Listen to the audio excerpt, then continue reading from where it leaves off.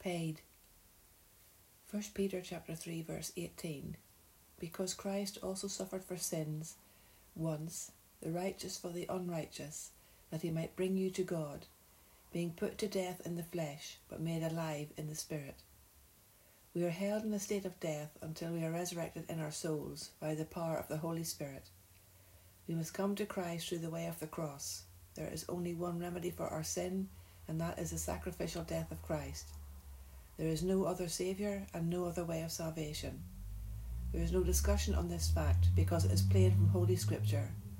Christ Jesus, the holy and righteous Son of God, suffered and died on a cross as a sin offering that he might bring us to God. Jesus did this as a payment to the law of God for our unjust and ungodly deeds that we have carried out in disobedience to the law of God. We all stand condemned before him as rampant sinners until we are freely forgiven through repentance and faith. The death of Christ paid the awful price for our sin and set us free from its slavery and cleansed us from its guilt. We become free people because of what our Saviour has done for us. Jesus died on the cross. His body died and was buried. His flesh died. But he rose as the conqueror and eternal Saviour when he rose from the dead through the power of the Spirit. His body died, but his spirit went to God and he became our Saviour. His flesh was his outward body that died, and his spirit is the power of God that raised him from the dead. Death was not the end, for he raised himself in power to a new life, so also he can raise us. So also we die to the flesh and are raised to life in our spirits, that we might be alive to God and dead to ourselves. Hebrews chapter 9 verse 26. But now once at the end of the ages he has been revealed to put away sin by the sacrifice of himself. The reason Jesus came into the world was for this very purpose, to put away sin. He did this through his sacrifice for sin which he made on the cross. He sacrificed his flesh to put away the sin in our flesh and to kill the deadening effects of sin in our souls. This he can do because of who he is and what he has done. He has come at the end of the age to put away sin once and for all, a once-for-all sacrifice to once and for all put away the deadening effect of sin and set us free. All the Old Testament sacrifices pointed to this one event in the history of humankind. It is the fulcrum of everything, history, time and space. God has invaded our time and space and has intervened to bring salvation to sinful people who believe and are saved from the punishment to come. Hebrews chapter 9 verses 11 to 14. But Christ, having come as a high priest of the coming good things through the greater and more perfect tabernacle, not made with hands, that is to say, not of this creation, nor yet through the blood of goats and calves, but through his own blood, entered once and for all into the holy place, having obtained eternal redemption. For if the blood of goats and bulls and the ashes of a heifer sprinkled those who have been defiled, sanctify to the cleanness of the flesh, how much more will the blood of Christ, who through the eternal Spirit offered himself without blemish to God, cleanse your conscience from dead works to serve the living God. These old sacrifices were only shadows of what was to come. They could not take away the sin in the human heart or save the soul from eternal death. Only the blood of Christ can do that.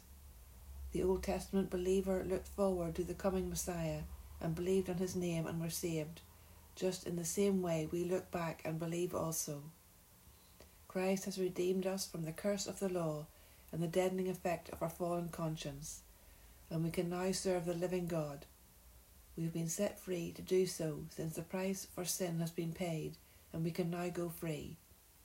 Galatians chapter 3 verse 13. Christ redeemed us from the curse of the law, having become a curse for us. For it is written, Cursed is everyone who hangs on a tree. What our Lord Jesus suffered for our sake we cannot tell. He became the willing sacrifice for sin. He humbled himself and became obedient unto death, and he became a curse for our sake. These are the reasons we love him, because he loved us first. We would never have come to him, for we are dead and enslaved to sin. But Jesus can raise our souls to a new life and set us free from the power of sin over our flesh. We therefore believe to the saving of our souls and put on the new person who is alive to God. We put to death the things to do with the flesh, and we live to God in our souls. We sacrifice all we are on the altar of faith and love to our dear Saviour, and serve him with glad hearts and redeemed minds. Colossians chapter 3 verses 5 to 11. Put to death therefore your members which are on the earth, sexual immorality, uncleanness, depraved passion, evil desire, and covetousness, which is idolatry, for which things' sake the wrath of God comes on the children of disobedience. You also once walked in those when you lived in them, but now you also put them all away: anger, malice, wrath, slander, and shameful speaking out of your mouth.